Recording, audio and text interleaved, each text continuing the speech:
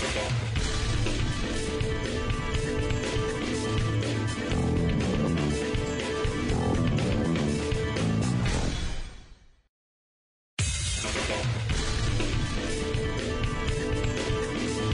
I'm cutting off the intro. I'm tired of the intro. The intro is evil. The intro needs to be redone. Yeah, intro evil. Just remember that. You can ascribe evil to that, like you can ascribe evil to the Biden administration or Klaus Schwab or Yuval Harari. All those schmucks. Yeah, evil, evil, evil, evil. Anyway, and if you don't know that by now, I don't know. Maybe I just informed you and you'll know it from now on. So that'd be great. Oh boy, where do we start? My goodness. Okay.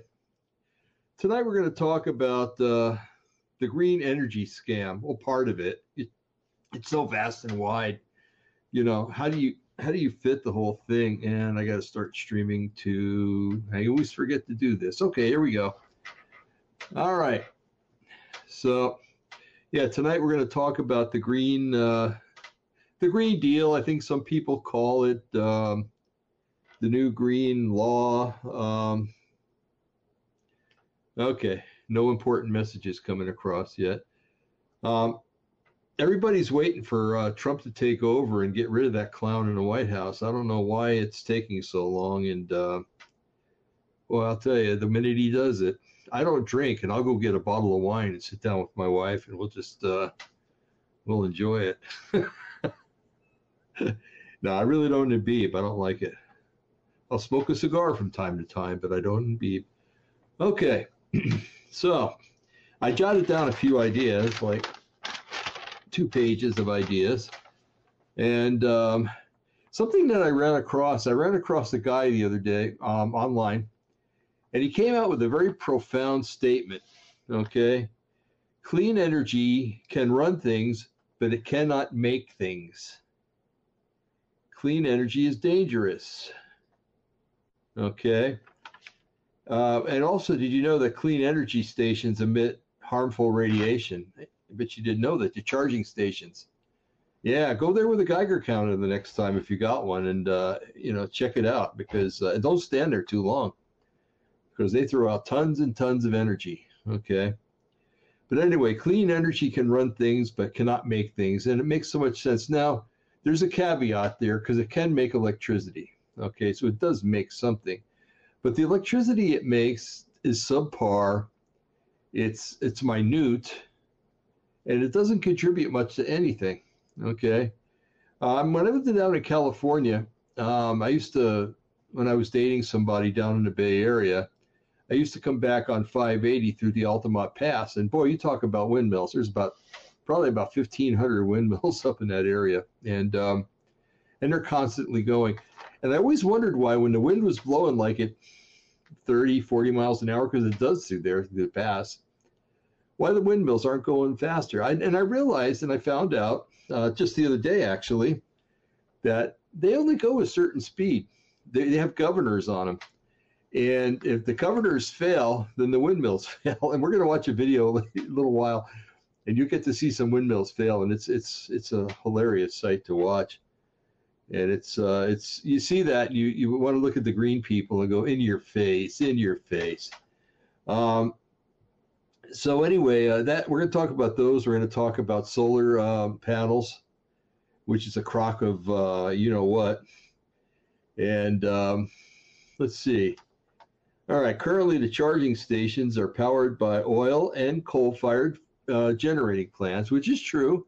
In some cases, they're like maybe here in Oregon, it's hydroelectric. That we have a lot of hydroelectric here. I mean, it rains forever when it rains, and so we got plenty of that. Thank God Governor Brown's out of office. She wanted to take down about 6 or 7 of the hydroelectric dams for the salmon, the poor salmon, who have been doing wonderfully with all those dams there. They have step ladders or fish ladders next to the dams, and they climb them no problem. But it's always the white liberals that want to fix everything for everybody and things that don't need fixing. Okay. So anyway, let's see, powered by oil and diesel power plants. The current infrastructure, by the way, cannot support the charging stations, you charging at home if you have an electric car. And they want everything to go electric stoves, electric water heaters, everything electric. And like some things you can't get away with, all dishwashers are electric, right? Well, a lot of ovens. I would prefer to have a gas oven, but we don't have that luxury here. So we have gas for just, or electric for just about everything. And I don't know. Sometimes I think gas is a little cheaper than electric, and it's a much cleaner, as far as I'm concerned, and more even heat on the bottom of the pan. And we have induction on our stove, so that works pretty good. But people that have the old coils and stuff like that, those things don't work very well anymore.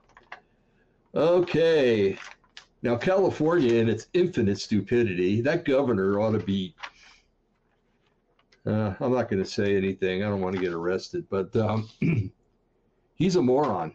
That's all there is to it. So he wants the whole state to switch over to electric power, okay? Everybody's got to buy electric stoves, electric this, electric that, get rid of anything gas and go electric. And then not a week later, he comes out and asks people with electric cars, hey, we're having a hard time keeping the infrastructure going. Please don't charge your cars during peak hours. And I'm going like this. Okay, so if you can't do it now and you want everybody to switch over to electric and you're not doing anything to fix the infrastructure, it's moot. It ain't going to work. You're going to be tripping breakers, and I'm talking big breakers everywhere, and you're going to have power outages and brownouts and the whole 9 yards. We have power outages here all the time, but it's always because some drunk hits a telephone pole, or we're out in the country, so we have a lot of rednecks, and that's not bad because I am an honorary redneck from New Jersey, Bergen County, New Jersey, that is. And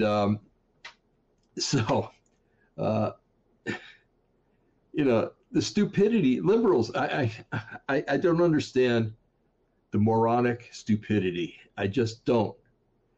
It's like they can't look ahead and see the problems that they're creating down the road when they do something right now. Okay, and oh man, I'm telling you, my blood pressure's probably gone up a few points already. Now, solar panels, they are endangered by environmental factors. Okay, it's hard for me to read my own writing sometimes. Let's see, for instance, let's just say, because out here in the West, we have a lot of sun, especially down in the Southwest. And up in Montana and stuff like that in the summertime, there's lots of sun. Even into the wintertime, Montana is not as cold and stuff as people think it is. But anyway, lots of solar panels all over that place. Now, what if Yellowstone were to pop its cork and spew ash all over the place? That ash is they said that ash is going to go north, east, west, and south. Okay. So if it does that and it gets on the solar panels, are they going to produce energy? No, they're not. What's going to happen too is ash is very scratchy. It's porous and it's scratchy, and you try to wipe that stuff off those photovoltaic cells, and it's going to scratch them all up, and it could cause them to break because they have like a quartz or a glass lining on top of it, and it's tempered, and a lot of times that fails. And we'll look at solar panels failing too. It's glorious. Okay, so that thing would block out sunlight. A lack of wind destroys the chance of technology being viable. Talking about windmills again, okay? And I happen to I wrote down Yellowstone. And with the climate change, what happened back if you've read history, back in the 1930s, they had something called the Dust Bowl. Okay, and it was a time of very dry weather, very warm weather. And they didn't run around talking about global warming. But anyway, it went away and it got better. But when they had it, the winds kicked up and it actually blew the soil off the top, and it made these gigantic dust clouds that just covered everything. So what if you have your solar panels out there and you have a dust storm? Well, again, the dust is going to scratch it when you try to wipe it off, and it's going to block the sun from hitting the photovoltaic cells. Okay. What if you have an earthquake and it knocks them off kilter? There's one little plant I was looking at. It's in Nevada somewhere. I think it's in I used to call it Tonopah. They were calling it Tonopah. And it's a different kind of solar. What they do is they have this tower, and it's filled with plasmic salt, they called it. And they have these mirrors that collect the sun, and it focuses the sunlight on that what do they, the molten, whatever they called it, molten salt. And it heats it up, and that creates steam, and the steam powers turbines and stuff like that. Ingenious, it really is, but they ran into problems with it, and they lost funding. And so the project it's a beautiful little, you got to look it up. It's in Tonopah, Nevada. And I can't remember, Nevada Power and Light had it for a while. I don't know if they still have it, but it's a beautiful setup. They have all the mirrors there, and they're all pointing towards this. Oh man, it's gorgeous. It's a narcissist's dream, man. You know, flying over that place with an airplane, being a narcissist, you could look at yourself and wave at yourself and pat yourself on the back and everything else. But anyway, I don't know where that came from. So anyway, you know, you got problems there. Now, when you have a gas engine or a diesel engine that's running things, or a diesel factory or factory that runs on things that are produced by a diesel generator or whatever, you've got constant maintained power as long as you have fuel. Okay. But then you got some numbnuts like Biden comes and tears down the coal industry and puts a kibosh on all the oil lines running. Can't build anymore. No, it's dangerous.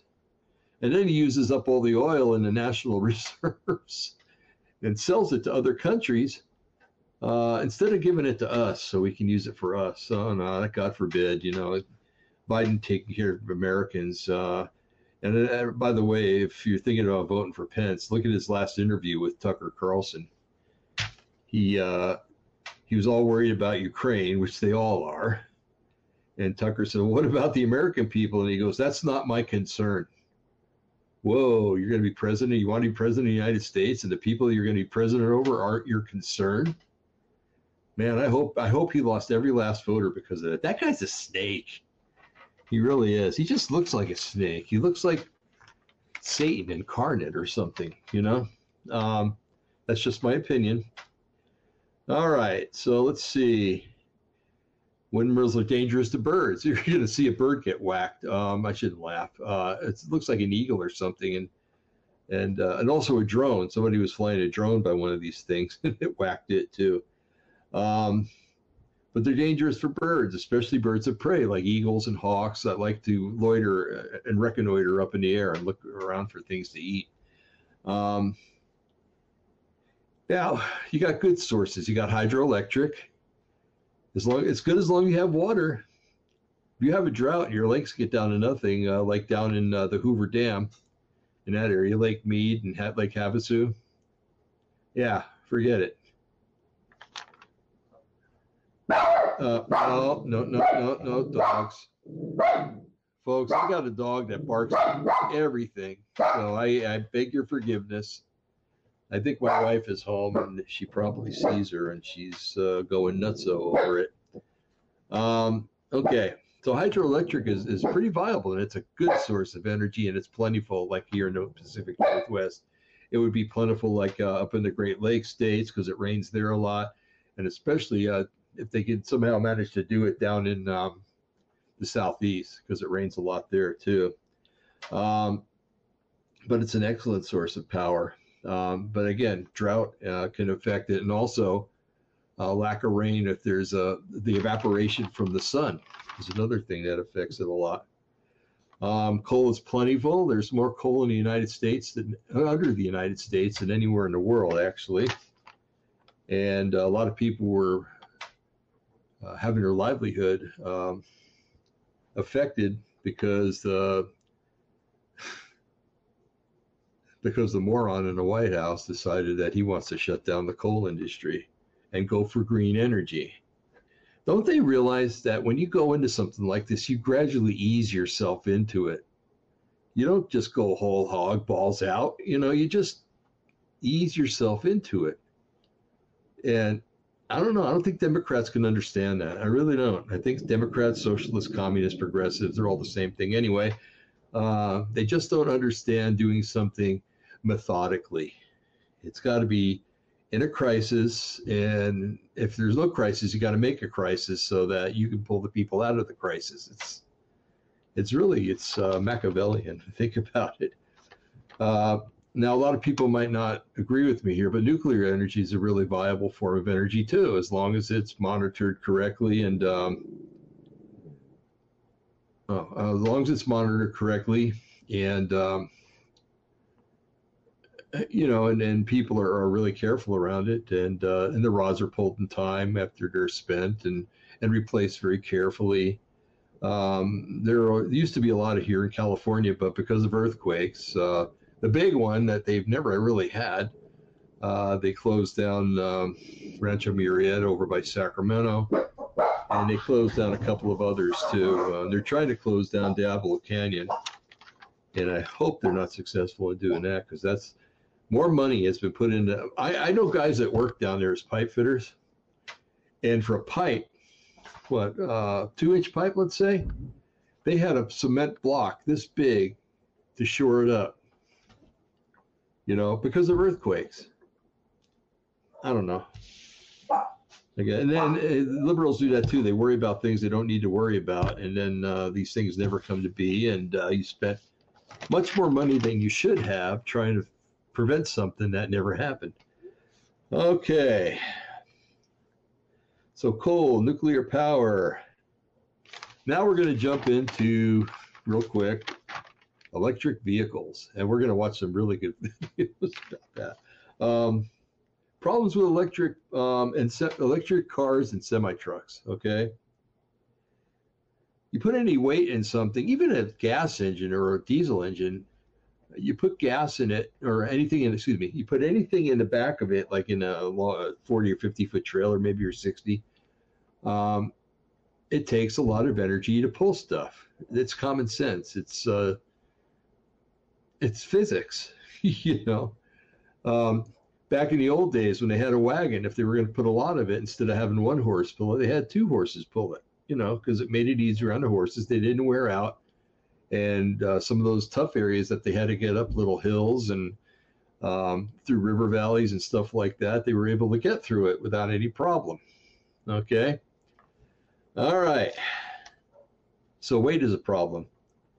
Headwinds. I don't know here. Well, down in California, we always had a lot of bad headwinds. It was terrible. But anytime you're driving into a headwind, it wastes gas, and all you can do is, like, if you're going to work and you got a headwind, all you can do is hope that it keeps going, so that when you go home, it kind of pushes you, and you kind of make up for the deficit that you had going up.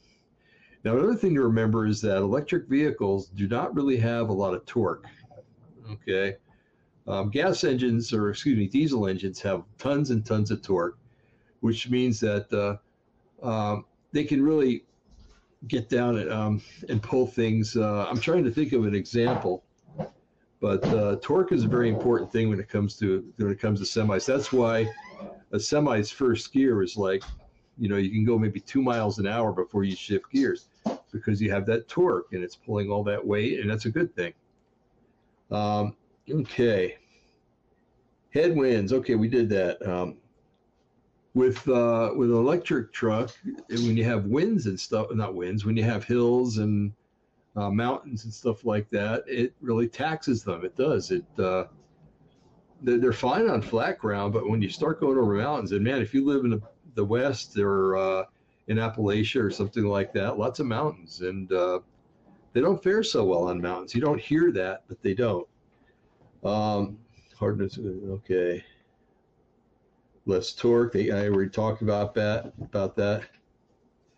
Batteries wear out or go bad. Okay, you can get 300,000 miles off a diesel truck. I doubt you could get that off a battery truck. If you got 100,000 miles off a battery truck without replacing the battery, I'd really be surprised. Maybe someday, but not right now.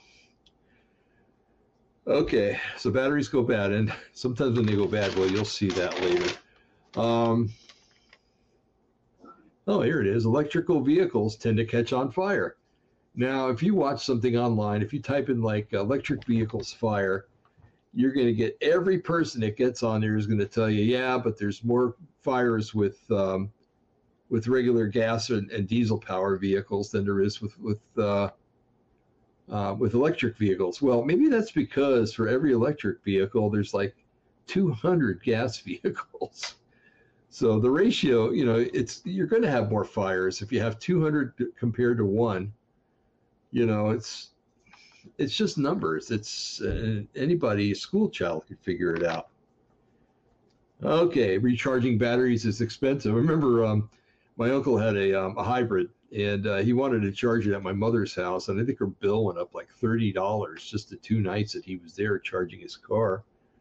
She wasn't very happy about that either. But yeah, it can be expensive, and I don't know what they charge at the electric stations, but it can't be cheap. I can't see them letting that be cheap. I could be wrong. If I am, write me on. By the way, the chat room is up, and if you're on Rumble, you can write your thoughts up there. Okay. Charging takes a long time. You can drive into a gas station, and even with a big diesel pickup truck, you can drive into a gas station and fill up in 5 minutes. It takes hours sometimes to charge up a truck.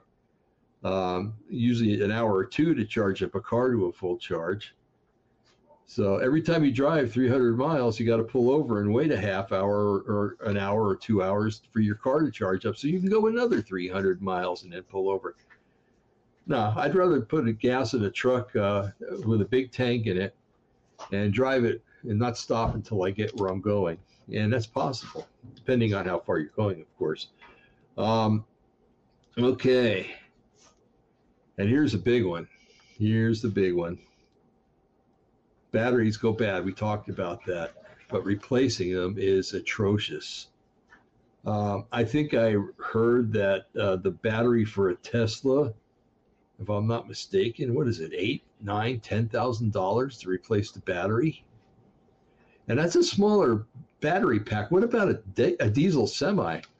What if the batteries go out in that? My goodness, it might cost you as much as the truck costs just to replace the batteries. I'm sorry, it's not worth it for me, and it's not worth it where common sense is concerned either. What did I write here? Oh, okay, it was about the windmills burning up in high wind. Okay, we already talked about that. Okay, another thing, let's go back to the solar cells. Sometimes they catch on fire. Yes, they do. They fail quite often, actually. And they seem to be fragile, and they tend to crack real easy, which causes them to short and to catch fire. And they catch fires for other reasons, too. There's a guy online, he does a YouTube video, and it's quite long, so I didn't include it here.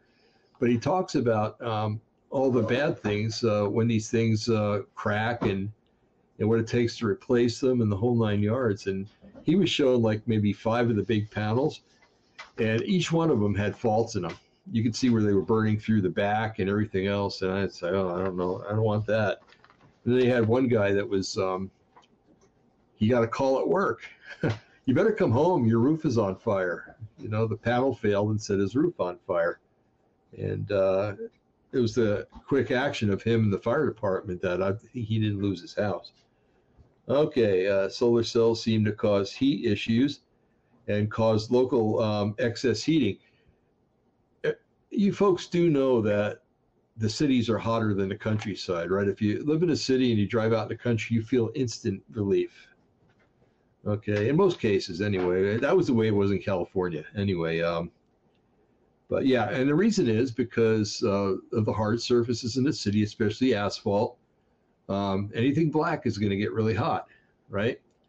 So the black roads get hot, the roofs get hot because they're dark. Most shingles are dark. Playgrounds get hot. Everything gets hot, and that heat stays there for a while. Even after the sun goes down, it takes a longer time for the cities to cool down than it does the countryside.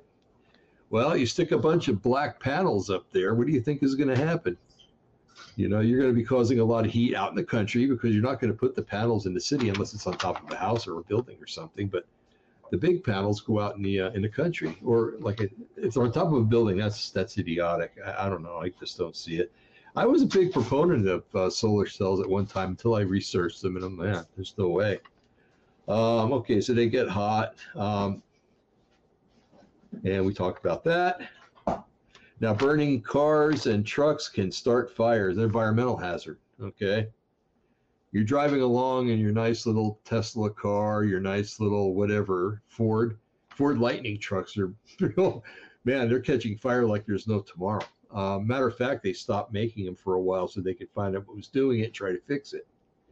But if you have one now, they're not doing anything to try to fix it. So anyway, I hope you have good insurance.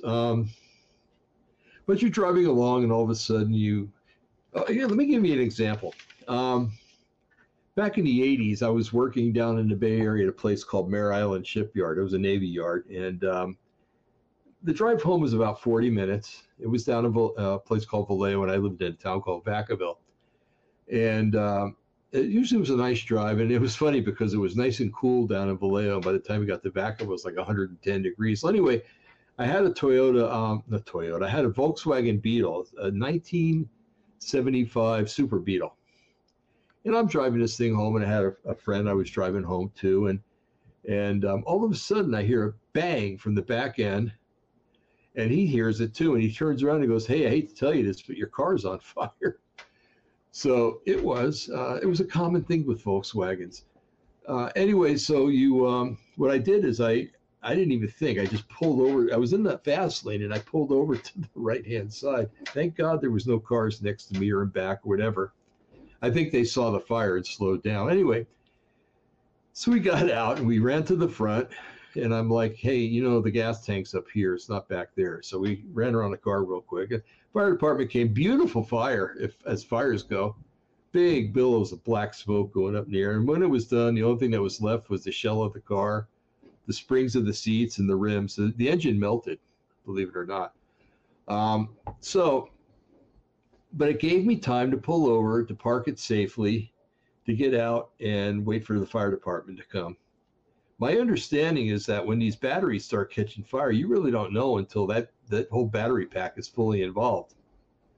Okay, hopefully you would smell it or something and pull over, but I've heard more than not people just don't realize it, and then all of a sudden it's pull over and run. It's and the car and the fires are spectacular. But the thing that's bad about it is that when an electric car burns, like with a gas or a diesel engine, they pour water on it.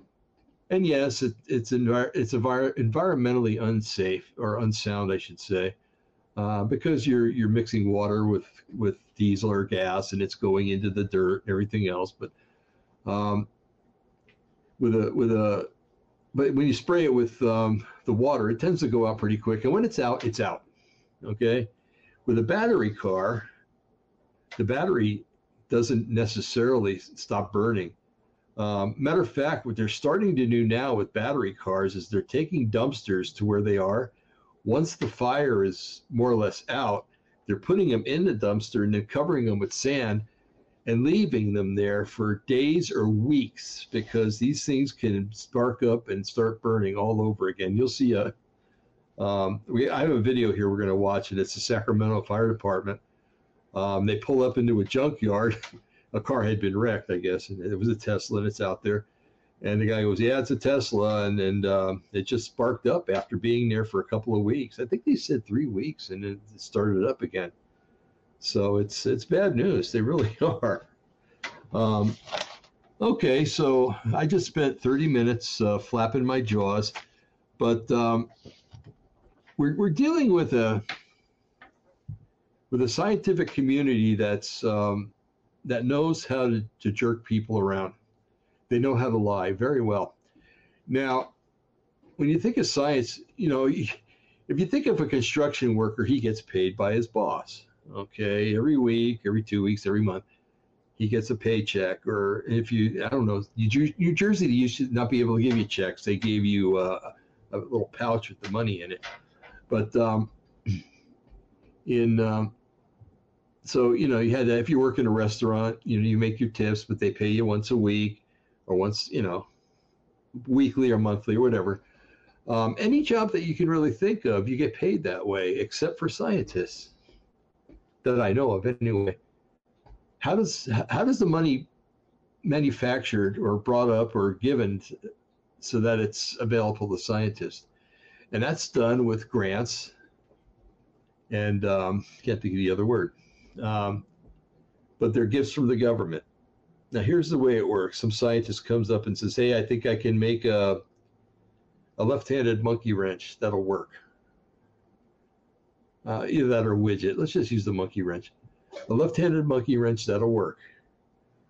And the government says, well, you know what? Other people have tried that and they've not been successful, but, you know, show us how you're going to do it. So he shows them and then they're pretty impressed. And they say, okay, well, we're going to give you $1 million to do this. You give you $1 million, you invent the left-handed monkey wrench, and then when you start getting proceeds from it, you give us money every month, and then you'll kind of pay us back for the money we gave you. Okay.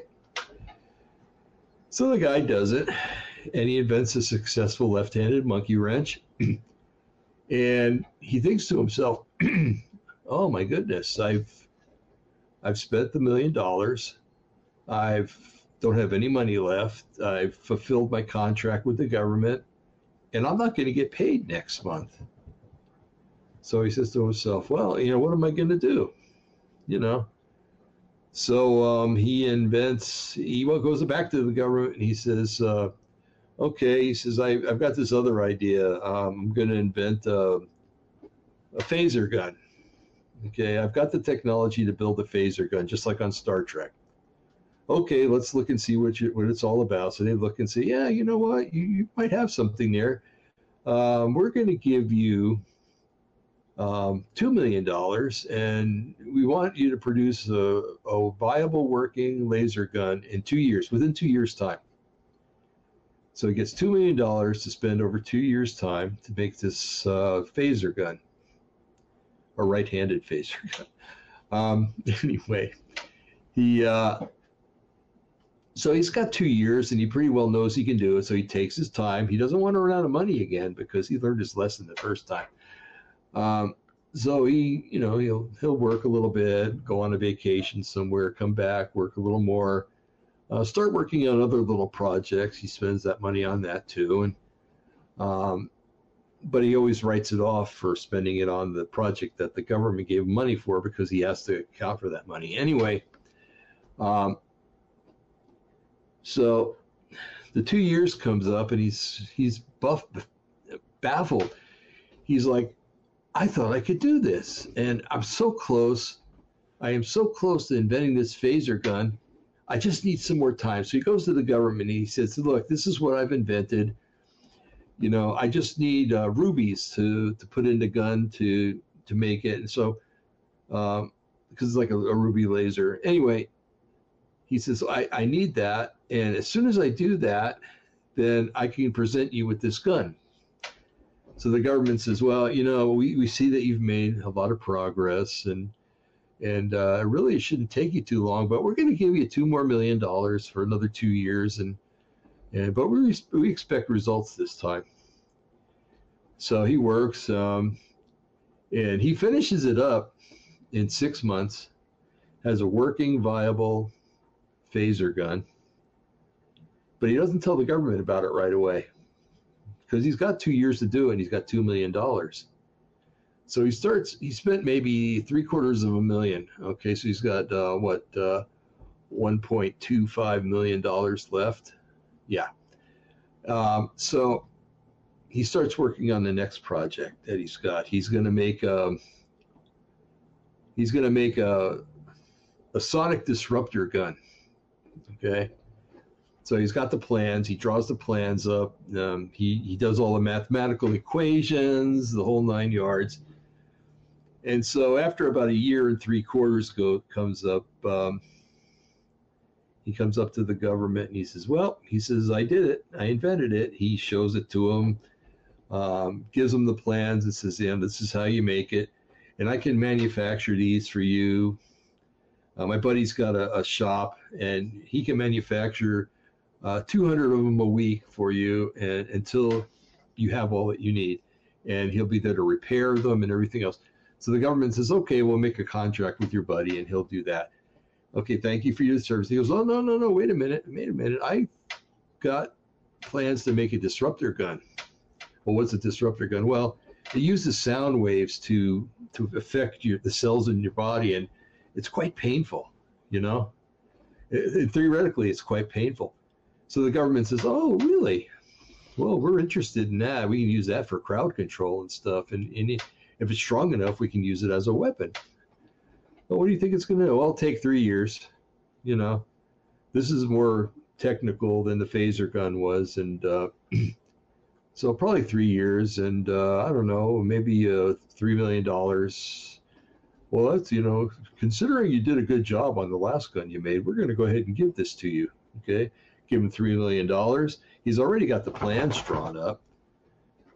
So he tinkers around and for a year and he invents it. So he's got 2 more years. So he starts working on another project, drawing up the plans. And I don't know, I'm done with the story anyway, but you see how it works. So, but if they don't produce, they don't get money. So back in the 1960s, like from 1960 probably to 1982, I'm thinking, maybe 79. We were told through science, trust the science, we're told. We were told that, we're heading towards an ice age. We're heading towards global cooling. It's going to get cold. We don't know how far the glaciers are going to come down, but they're going to start probably in 2 and 3 years. And so we got to get ready for this.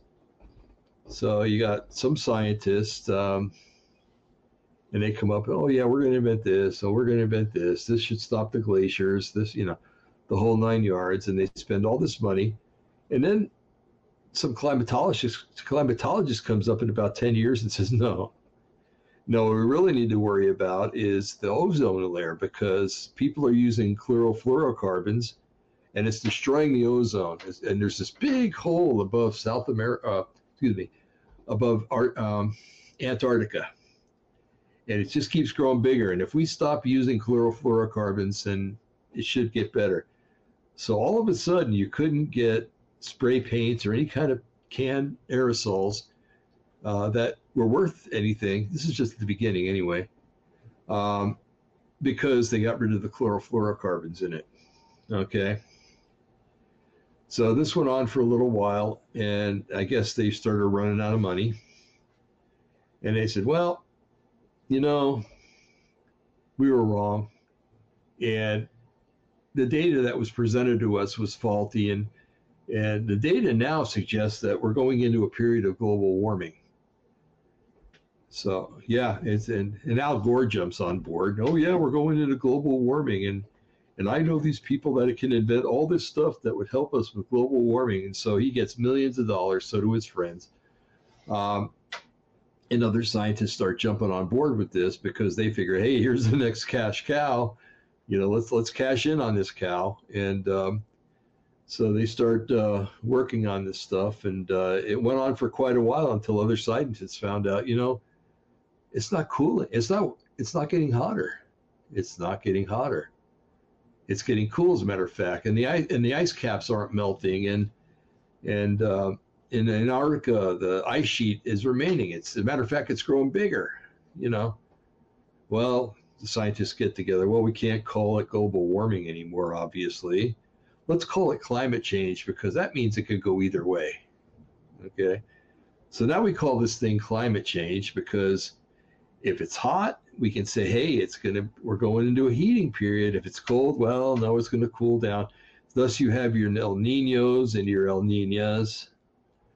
And it's just another cash cow that the scientists can work. They can probably get another 20 years out of global warming. And then it starts up a political movement. And you got these clowns like Klaus Schwab and Yuval Harari and everybody else that, oh, yeah, well, the world's doomed. And the whole problem is people. We have too many people, and well, let's think of ways, the scientists start, well, let's think of ways to start off in the people. So they come up with a syringe, something called an mRNA shot that's not really for COVID-19. It's a kill shot. It's a assassination weapon to take out millions upon millions of people.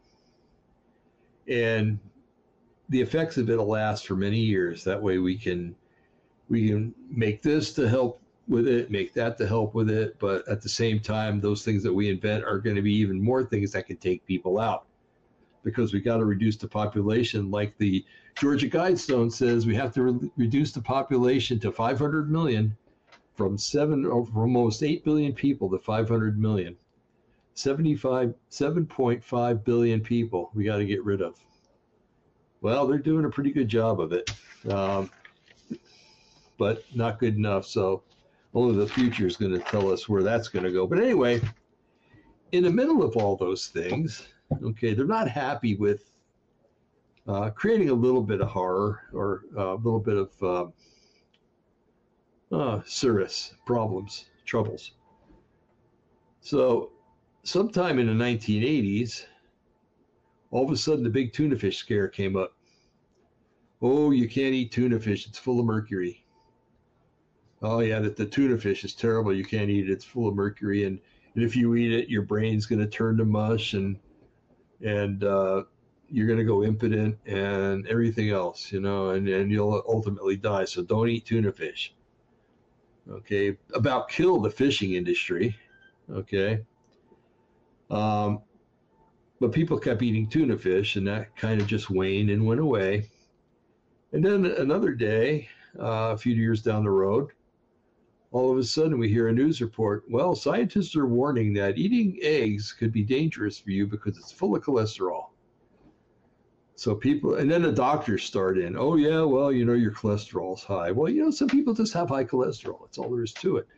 And it doesn't affect them negatively. But because 2 people had heart attacks after having high cholesterol counts, that means everybody with high cholesterol is going to get a heart attack. It doesn't work that way, folks. We're all different. There's some peoples there's a city or a town in Italy where the people live to be 90 and 100 years old, and they have some of the highest cholesterol rates in the world. Okay. All right. Now take that and put it in your hat for a little while. Okay. So yeah, you can't eat eggs. Well, this is starting to kill the poultry industry, especially chicken farmers. And it did quite a bit of damage because people wouldn't eat eggs. And then I think the scientists saw that there was a little bit of a pushback, or maybe it went higher than the scientists. Maybe it was the elites, maybe it was the deep state or whatever. Because people were just eating eggs. They didn't care anymore. We got tired of the tuna fish scares and all the other little scares they had, and figured, well, you know what? If you're going to die with a full stomach and die happy. Anyway, so people started eating eggs again. They were ignoring it. Well, all of a sudden it was like, well, it's okay. You can have 2 eggs a week. That's okay. And then some time went by, and you can eat up to 5 eggs a week. And then it went up to 8. And I think it went up to a dozen after that. And so then they realized that the people weren't being scared enough. So then they come up and they say, well, you know what? We realized it wasn't the eggs. It's the oil and the fats that you cook the eggs in. That's what's getting everybody. That's what's killing everybody. So then you could, all this worry about unsaturated fats and saturated fats and everything else. And I'll tell you, what did the Democrats say? Never let a good crisis go to waste. Well, if you create a good crisis, then it's even better, right? Okay, so that having been said, okay, let's look at, it's a video. I think it's like 12 minutes long, and it's 5+ windmill failures. And you're going to see that these things, especially if they lose their governors, these things are all set to spin at a certain speed. And if the wind, like if they're set to spin at 10 miles an hour, and the wind is at 12 miles an hour, well, maybe that's okay. But if the wind gets up to 20 or 30 miles an hour, sometimes these things just spin faster and faster. And when they do that, because the governor fails or whatever, they start developing what's called friction and heat. And the heat builds up, and then it turns into it starts getting, very dull color red, then a hotter red, and then it turns white hot, and then it starts a fire, and then this thing is whipping around smoke rings and everything else. If you are into watching fires, I know some people are, doesn't mean you're a pyromaniac, but there's something about fire that captivates the human. You'll like these windmill fires. They're really good. And then we're going to watch a couple of videos of solar panel fires, and then something about cars and trucks and stuff like that. So the sooner we get started, the sooner we're finished. So let's go ahead and watch the windmill one, okay? Shall we? Welcome back to Top 5s. Today we're doing the Top 5 wind turbine fails and mishaps.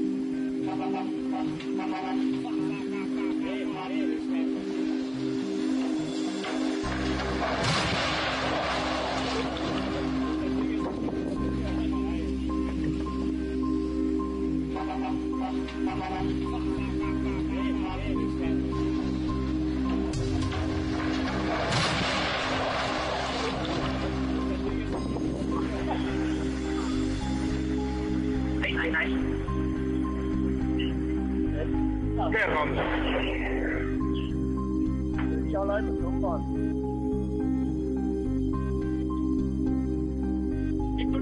Yes. There comes.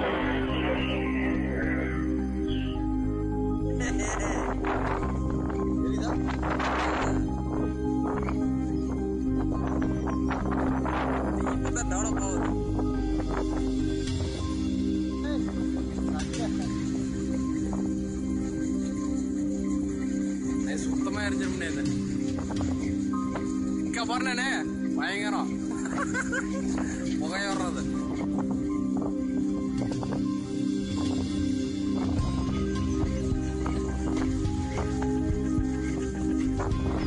ஐயோ வரும்போது ஒரு ஆயில்கன் இங்கே விழுந்துருச்சுண்ணே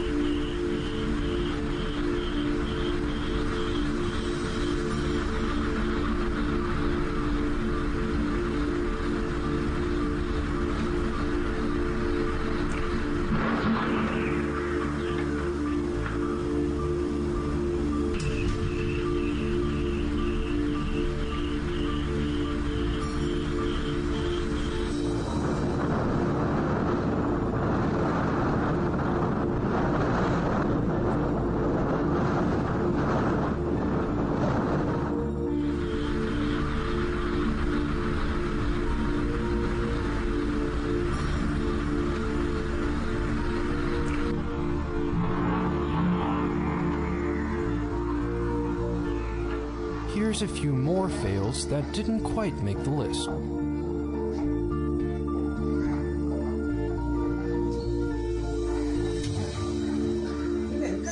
கண்ணு கிட்ட வச்சு பாருங்க.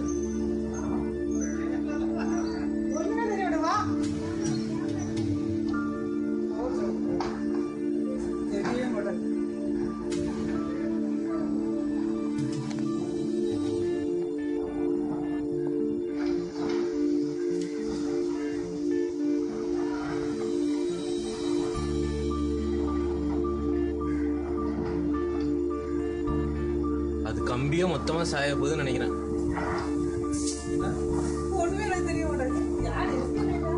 அது நீங்க உங்க லென்ஸுக்கு தகுந்த மாதிரி மாத்திக்கணும்.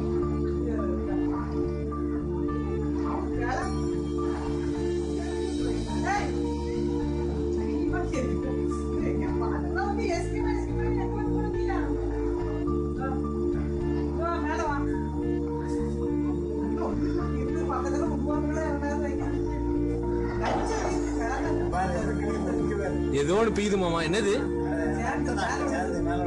அது? கம்பி.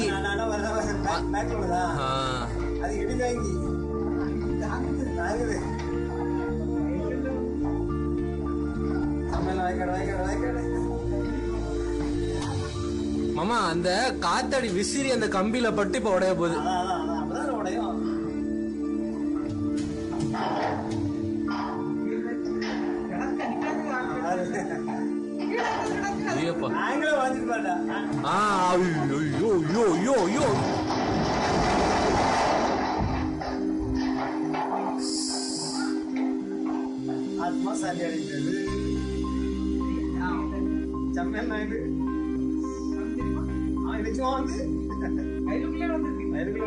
வயல்ல விழுந்துருச்சு.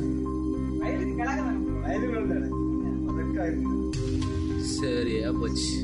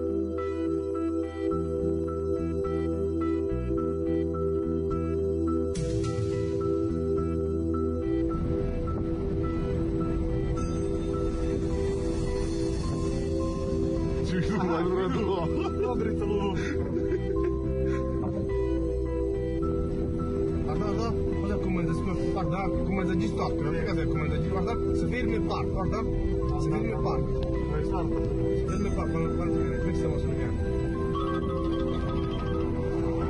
Marco, mi senti?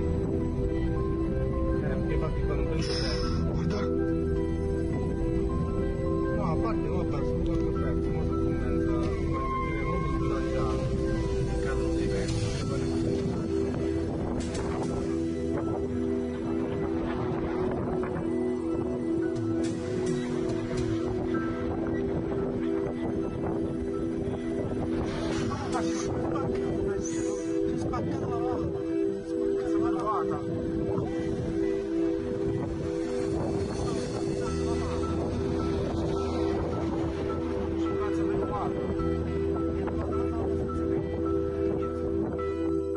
I hope you enjoyed today's video.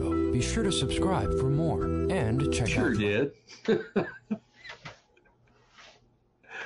Oh, man. You know, if the things were viable and they worked really good and everything, I would not be laughing about this. But again, this is something that they're trying to shove down our throats, and I'm not too crazy about that. I would rather stick with the old technology. And, you know, they talk about, oh, you know, the diesel fumes going up in the air, it's air pollution, it's, they call that a footprint. And, oh, this and that. These people obviously weren't around in the 1960s when rivers were catching on fire because they were so polluted, and the air in just about every city was bad. You know, nowadays, you can see the San Gabriel Mountains a lot more nowadays than you could back in the 80s or even the 70s, you know, down in Los Angeles. And things have gotten so much better. People just don't realize it, you know, and they started putting catalytic converters on cars, and it changed what the exhaust was. It's not as dangerous as it used to be. They got rid of the leaded gasoline, so cars aren't spewing lead out of their tailpipes. You know, the air is much cleaner than it used to be, and it's getting better too. I think it's the first time in decades that people can actually catch and eat fish out of the Hudson River back in New York. You know, the river's clean. It used to be filthy. So if things are getting better, if something's not broken, why fix it? You know, I don't get it. I just don't get it. I really don't. Look at Mexico City. They've been putting up with air pollution for a long time. And you know what their solution is? It's quite good, actually. Is depending on what the last number of your license plate is, that means if you get to drive on even days or odd days. Okay. That makes a lot of sense to me. It really does. It doesn't make sense for people that got to commute to go to work. But if you realize that Mexico City is full of taxis and trains, and the taxis are, you know, you could have a taxi take you 30 miles out of town, and it only charges you $10. You know, it's, and that's where all they take all the old VW bugs to die. All the taxis down there are VW bugs, or most of them. Okay, let's real quick, and because I forgot, I've got a couple of pages I want to look at too, but let's look at the next videos are kind of fast or not as long. So let's look at this. There's a little fire at a solar farm, and it's nothing I would want to mess with, but it just goes to show you that even the slightest little electric arc can start a solar fire. Here we go.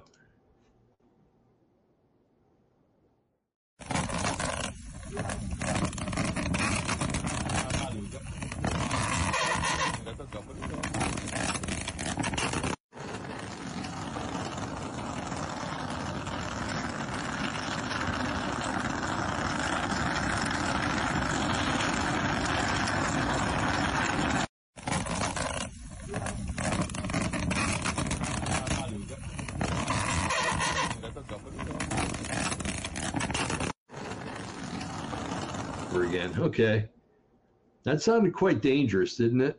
I wouldn't want to approach that. And imagine if the ground was wet. Oh my goodness. But yeah, it caught those panels on fire, and if it kept going, it would be pretty serious, pretty bad. As we'll see in the next video, when the panels on top of an Amazon warehouse decided to catch on fire. I don't think we'll see the fire, but you'll hear about what it did. Okay, so let's watch this and see what's going on. A fire that destroyed solar panels at an Amazon warehouse in Fresno turned out to be the first of several for the company across the country. So many, Amazon decided to re-inspect every single installation. The panels are now back online, but if this happened to the mega cyber retailer, how safe are the installations on average homes? Fox 26 reporter Liz Gonzalez asked experts who carry out safety testing and inspections on the panels and explains how Amazon wasn't the only retailer to experience this issue with its solar power systems. The Things are up and running at this Amazon fulfillment center in South Fresno, not just inside as workers fill orders, but on the roof as the solar installation and others across the country are online once again. Amazon shut down all of them for a safety review, and this is what set things off. April 14th, 2020. Flames shot out from the solar system on the warehouse's rooftop. An incident report obtained by Fox 26 News shows the initial call to Fresno firefighters was 20 solar panels on fire. But Fresno City and County firefighters weren't able to attack those flames right away. Solar panels are unique because you can't just shut them off like a light switch and they go off. It takes them time to de-energize. The wait, 5 minutes. Crucial when every second counts. Crews were able to extinguish those flames quickly. The damage, 220 solar panels, equipment, and roofing materials. The cause, according to the investigation report, an undetermined electrical event within the solar system. Amazon went on to have at least 5 more similar events over the next 14 months, and it wasn't alone. A lawsuit filed by Walmart, which has since been settled, blamed no fewer than 7 fires on Tesla solar systems. This fire in Indio was among the biggest, with the damage estimated at $1 million. As bad as it is to have situations like these with large incidents, it does end up having positive benefits in the future, because these often end up in improved quality standards or installation practice standards. Chris DeLine is with NREL, the National Renewable Energy Laboratory, which researches and carries out testing on panels. We were doing a survey of modules in the field, and we found less than 0.05% had module defects or needed warranty claims on them. Solar panels, when they're operating correctly, can be really safe on your rooftop. DeLine says panels aren't usually the problem. In a lot of cases, root causes have turned up either incorrect crimping or methods of doing the installation, or perhaps trying to save a little bit on cost and using incompatible connectors. So in some cases, it can be traced down to wrong choice of parts or frankly, sloppy workmanship. And that's where an independent home inspector can make the difference. If you have the inspector come early in the installation, the contractor is going to be on his toes and doing his best work, knowing that you've taken the time and money and energy to hire a third-party inspector to look over his shoulder. Nick Gromyko is the founder of the International Association of Certified Home Inspectors. The association's members complete about 55 million inspections a year. The quality control on a solar panel is very good. It comes out of a factory. But the installation doesn't come out of a factory. The installation can be different from house to house. He says a third-party inspection can run anywhere from about $150 to $200. You could be eating dinner and not know that you've lost your entire roof till a neighbor comes over and tells you. So there is some risk to having these systems on top of roofs, and you should do what you can to mitigate those risks, especially since the cost to mitigate those risks are very small. DeLine says you can limit that risk by really doing your research. Get a number of different quotes when you're trying to get a solar installation picked out. Finding a local installer that can stand by their business that's been around for a while also helps a lot. In a statement, an Amazon spokesperson said the cyber giant has since built a, quote, team of dedicated solar experts to oversee the construction operations and maintenance of our systems in-house to ensure the safety of our systems. It continues to work toward its goal to power its operations with 100% renewable energy by 2025. So far, it's at 85%. Liz Gonzalez, Fox 26 News. A whistleblower who previously worked at Tesla accused the company of intentionally failing to disclose. We've gotten everything we need to get out of that article. Pretty interesting, huh? I think it is. They're blaming it on the installation, not on the panels. Well, I've watched a lot of other videos where they blamed it on poor panels. And I think they said like 54% of the panels are built in China.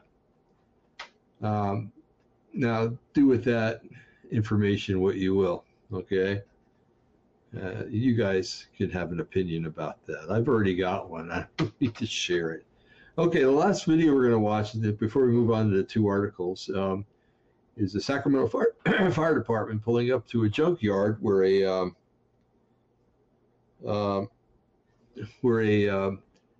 Tesla that was in an accident several weeks before had been sitting, and all of a sudden it just lit up.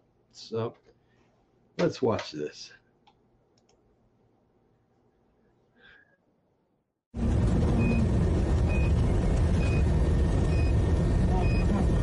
Oh, it is a Tesla.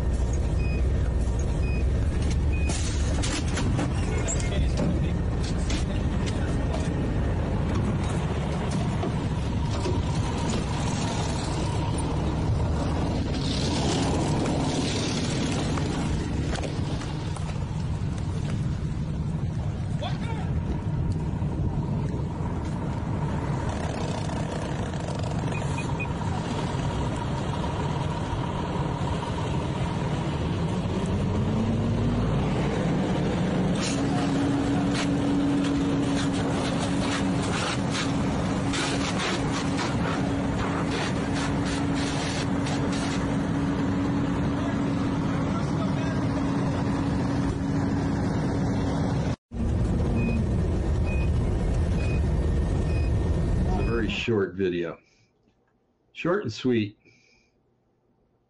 Oh my goodness. Oh yeah, I almost forgot. We got the ship fire currently happening off of the coast of not Denmark, that little country next to it, east of Denmark, let's put it that way. Netherlands, Holland. A car or ship filled with cars. It was taking them to, I think, it's one of the Southeast Asian countries. I can't remember which one it was. Taking them there, and they thought they only had 12 electric cars on there, and come to find out that they had more like 200. And one of them, I guess, sparked and set everything else on fire. The ship is a total loss, and I don't even know if it's still floating. This thing is still burning, and there's nothing they can do about it. Can't pour water on it, because if you pour water on the ship, it'd sink the ship. So they're trying to figure out where to tow it, where they can work on it. But I don't know if you could sink the ship and then take the metal from it to as salvage. That'd probably be the best thing to do. Anyway, this is a radio station or a television station. It's a very short video. Here we go. A major fire broke out on board a cargo vessel carrying nearly 3,000 cars off the Netherlands coast earlier this week. An Indian crew member was killed and 20 others were injured. The cargo vessel was carrying nearly 3,000 cars. Salvage crews are still battling the inferno. On Tuesday evening, the fire broke out on the 199-meter Panama-registered Fremantle Highway, and several crew members were forced to jump overboard. The Indian Embassy in the Netherlands confirmed in a social media post the fire had resulted in the death of an Indian national. The embassy said it was in touch with the family of the deceased and is assisting in the repatriation of the mortal remains. Rescue boats and helicopters were used to rescue the remaining crew members off the ship after some had jumped into the water. The Panamanian-flagged cargo ship was sailing from the German port of Bremerhaven to Singapore. 199-meter Fremantle Highway caught fire shortly before midnight on Tuesday, sparking fears of an environmental disaster. Pictures show plumes of grey smoke emitting from the ship amid fears the vessel could sink 27 kilometers north of an iconic Dutch island. Worryingly, Eemland off the Wadden Sea is a UNESCO World Heritage Site. It is considered one of the most important regions for migratory birds in the world. Thousands of cars aboard the burning vessel still remain at risk of being incinerated.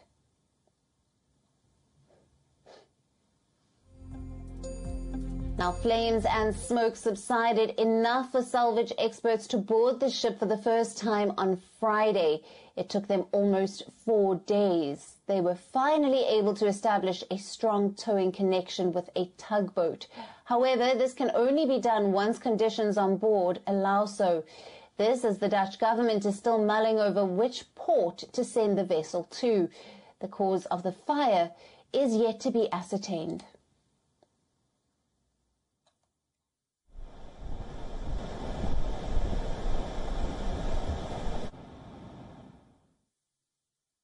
I don't know if you could see it, but that the metal on the outside of that ship was basically gone all the way down almost to the water line. So it's they have to treat it gingerly or that thing is going to sink. And they're probably looking for a port that's where they can work on it, and that if it does sink, they can get scrap it real easy. So anyway, okay, real quick,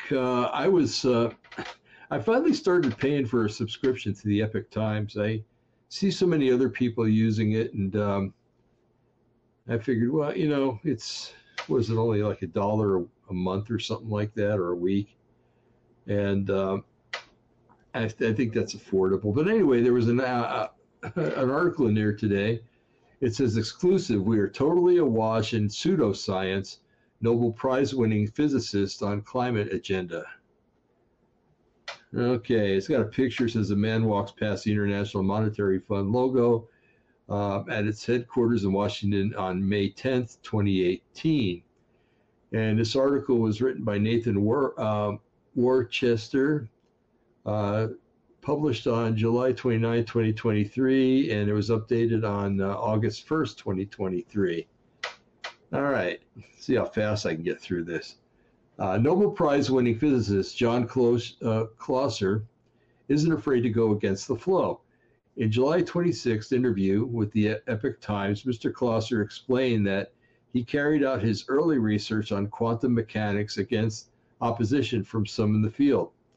As a young man, he conducted the first experiment to demonstrate the reality of non-local quantum entanglement, the linkage between multiple particles across any physical distance.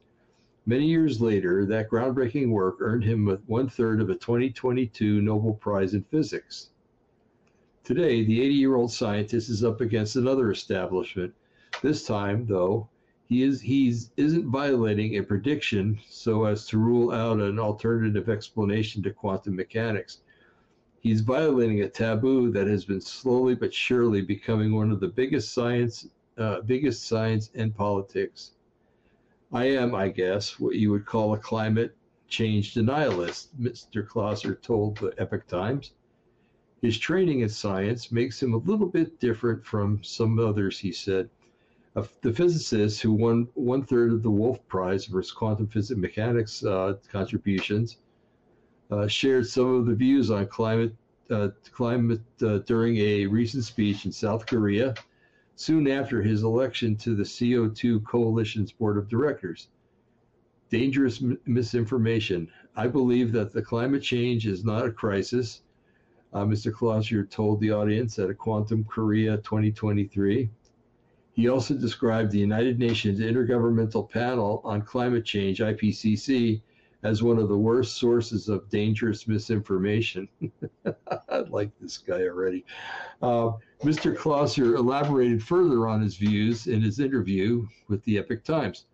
Contra the IPCC and other major institutions, he argues that climate is primarily set by what he refers to as the cloud cover thermostat, a self-regulating process whereby most clouds start to enshroud the Earth when the temperature is too high and vice versa.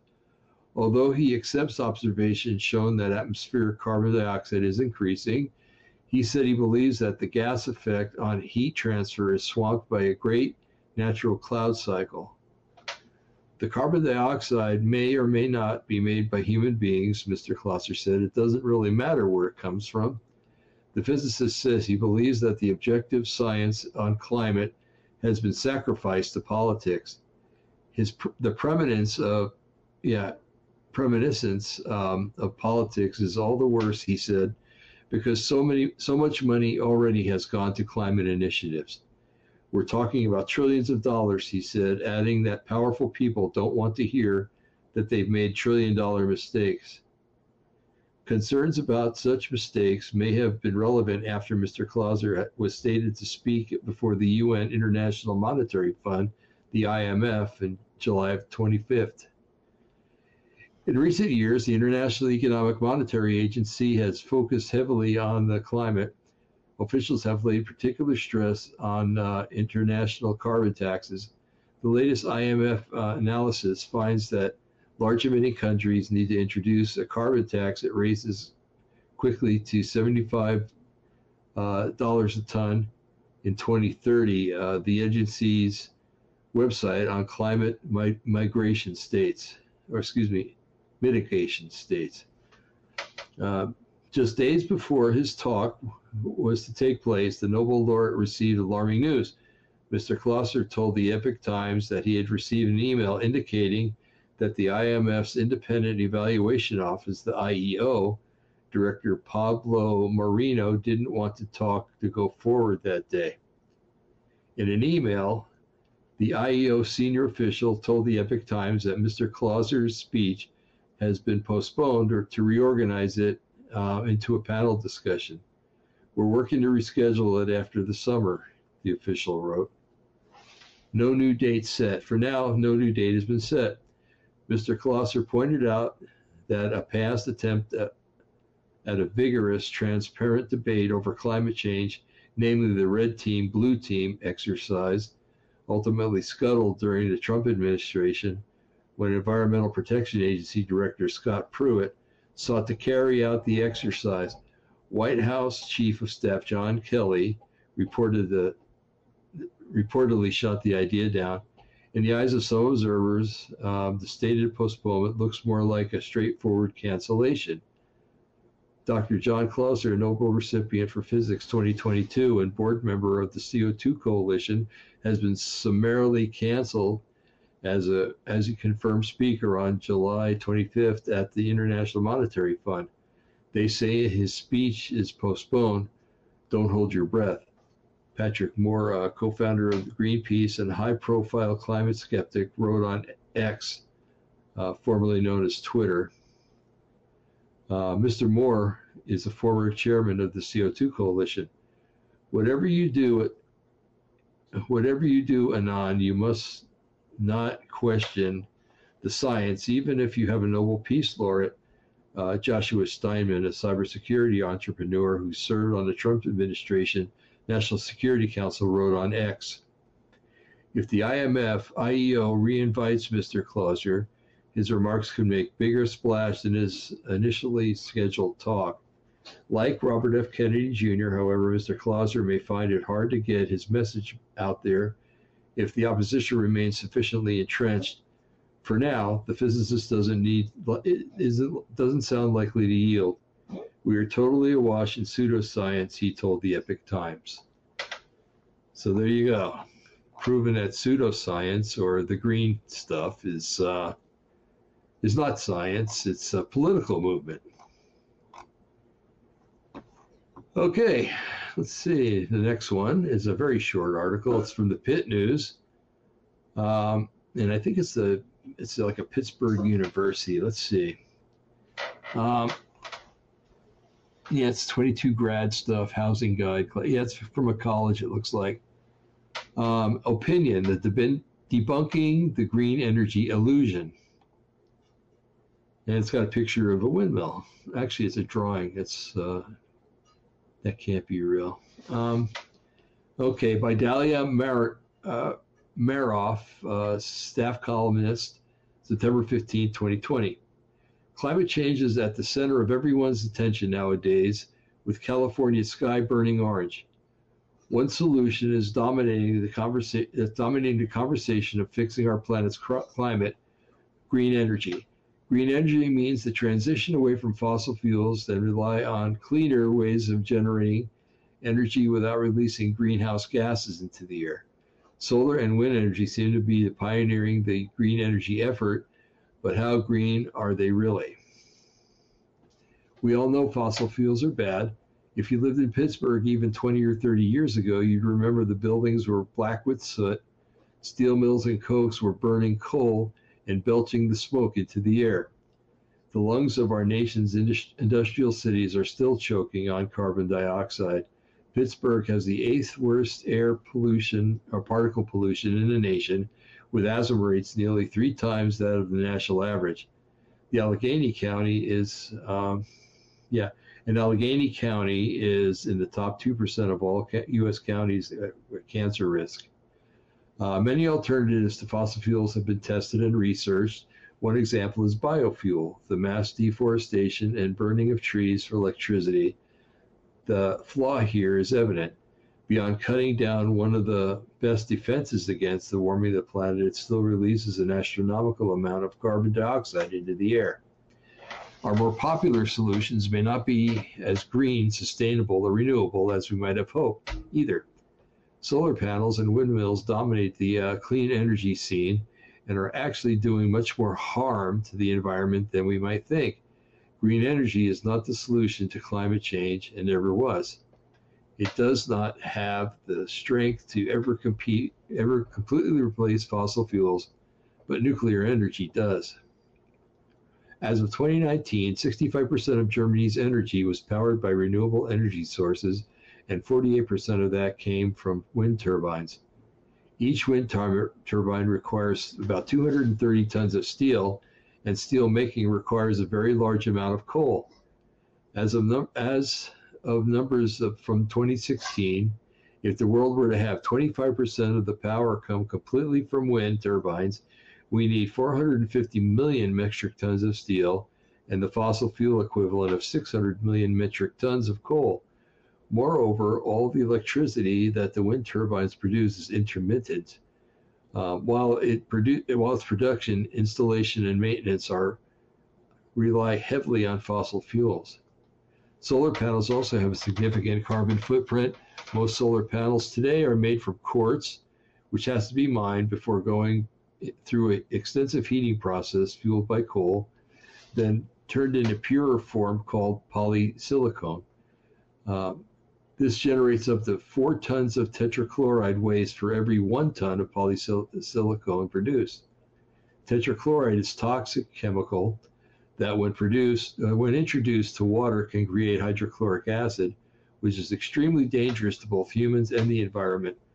The inclusion of extremely toxic chemicals is found in almost every step of the production process of solar panels. Today, nearly half of the world's photovoltaics are made in China, which has looser laws on the production of its workers and the environment. The Silicon Valley Toxic Coalition has been tracking the environmental impacts of the industry since 1982. While it was created to have more transparency in the the publication industry, it seems to have done the opposite, as it allows companies to self-report the amounts of toxins and waste that are expelled. According to the coalition, the amount of companies willing to provide these numbers has been declining, especially among generic brand companies from China. A study released in 2014 by Northwestern University and Argonne National Laboratory found that the carbon footprint of a solar panel made in China is twice that of one made in Europe, due to looser environmental restrictions and more coal-fired power plants. So what's the answer? Do we have a hope for saving our planet while still being able to continue our electricity-powered lives? It seems that the solution is nuclear, the only type of energy with entirely containable emission. Solar farms require about 17 times more materials than nuclear plants do, and nuclear produces 4 times less carbon emissions than solar panels do. The shift from matter-dense and intermittent fuels such as fossil fuels, solar and wind, to an energy-dense fuel such as nuclear is what our climate needs to heal. Coupled with less solar and wind to an energy-dense fuel such as nuclear is what our climate needs to heal. I read that already. Coupled with less consumption, in the long run, it is much cheaper, uses less resources, and expels into the environment. The issue of intermittence seems constantly to come up dealing with green energy. The sun doesn't always shine and the wind doesn't always blow. That means that our solar panels and turbines will work optimally. For them to work optimally, they need to be installed en masse all together in one place as solar and wind farms. This is the most effective way for us to create renewable energy. But while these energy farms may help the climate, they are not so helpful to our environment as to cause habitat fragmentation, displacement, and destruction. Deserts, a very necessary biome in our biosphere, are often used for solar farms. Plants and animals are no longer able to inhabit the area and are forced to move on or die. Ivanpah, one of California's biggest solar farms, takes 450 times more land than California's last nuclear power plant, Diablo Canyon, to produce the same amount of energy. Michael Schellenberger, an American author and environmental activist, put it best: if an effort to try to save the climate, we are destroying our environment. The most shocking part of all of this is physics. These green energy solutions that were being sold do not actually have the energy able to ever compete and replace fossil fuels. The physics boundary of silicon photovoltaic panels, the Shockley-Queisser limit, is a maximum conversion of 34% of photons into electrons.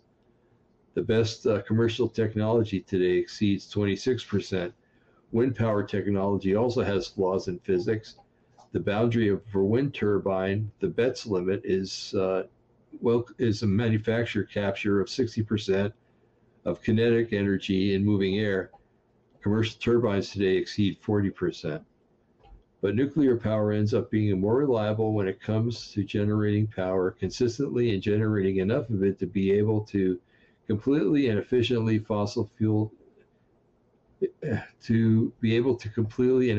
replace fossil fuels while reducing our energy footprint. We've been living in a world that hasn't put the climate or environment first for hundreds of years.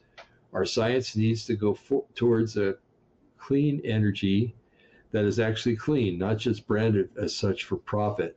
Soon enough, deserts will be covered with solar panels instead of cacti, and tops of mountains will have wind turbines instead of trees. We need to change that now.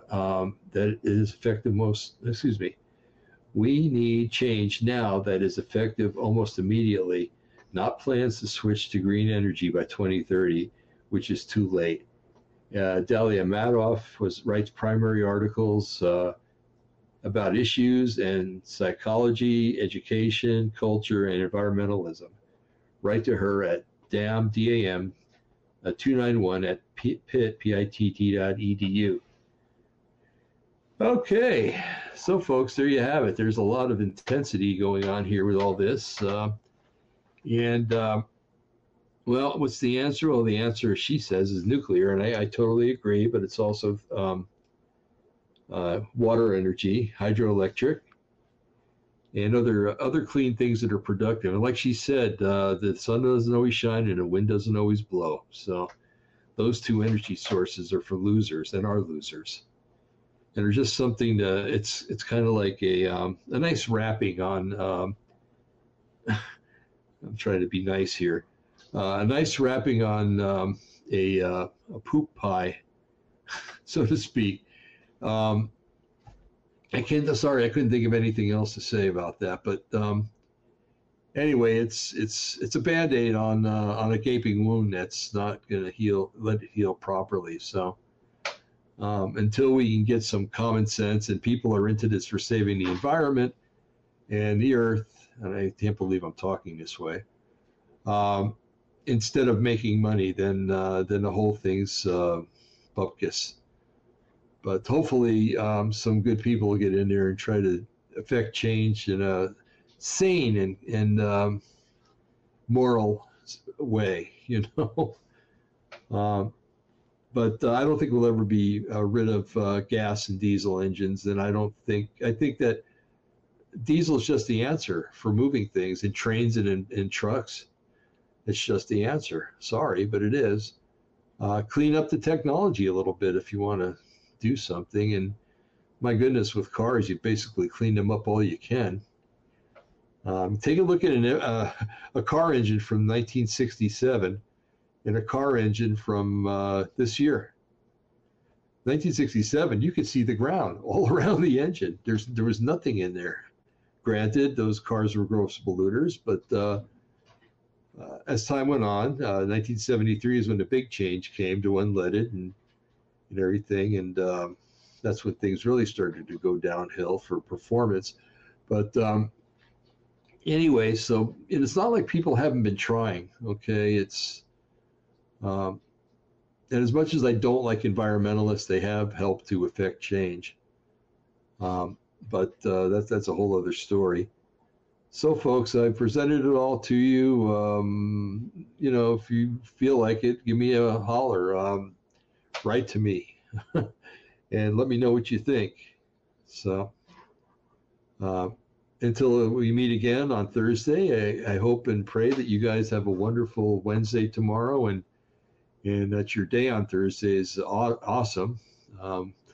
I will be back 3 o'clock on Thursday afternoon, and with another subject. I don't know what yet, but we'll figure that out. Okay? Okay, folks, you have a wonderful, wonderful night and day tomorrow, okay? And if anybody, I'm looking at myself, it's a delay of about 10 seconds. And I'm like this. I do not have neck problems. That's my way of resting, okay? Anyway, hey, may the Lord bless you and keep you. May he make his face to rise upon you and be gracious unto you. May Yahweh watch your going out and coming in, your rising up and your lying down. May Yahweh give you the peace that passes all understanding. May he fill you with his Holy Spirit to give you discernment, spiritual strength, knowledge, and hope. In the mighty and precious name of Yeshua HaMashiach, our Lord and Savior, Jesus Christ. Good night, folks. God bless, or good afternoon.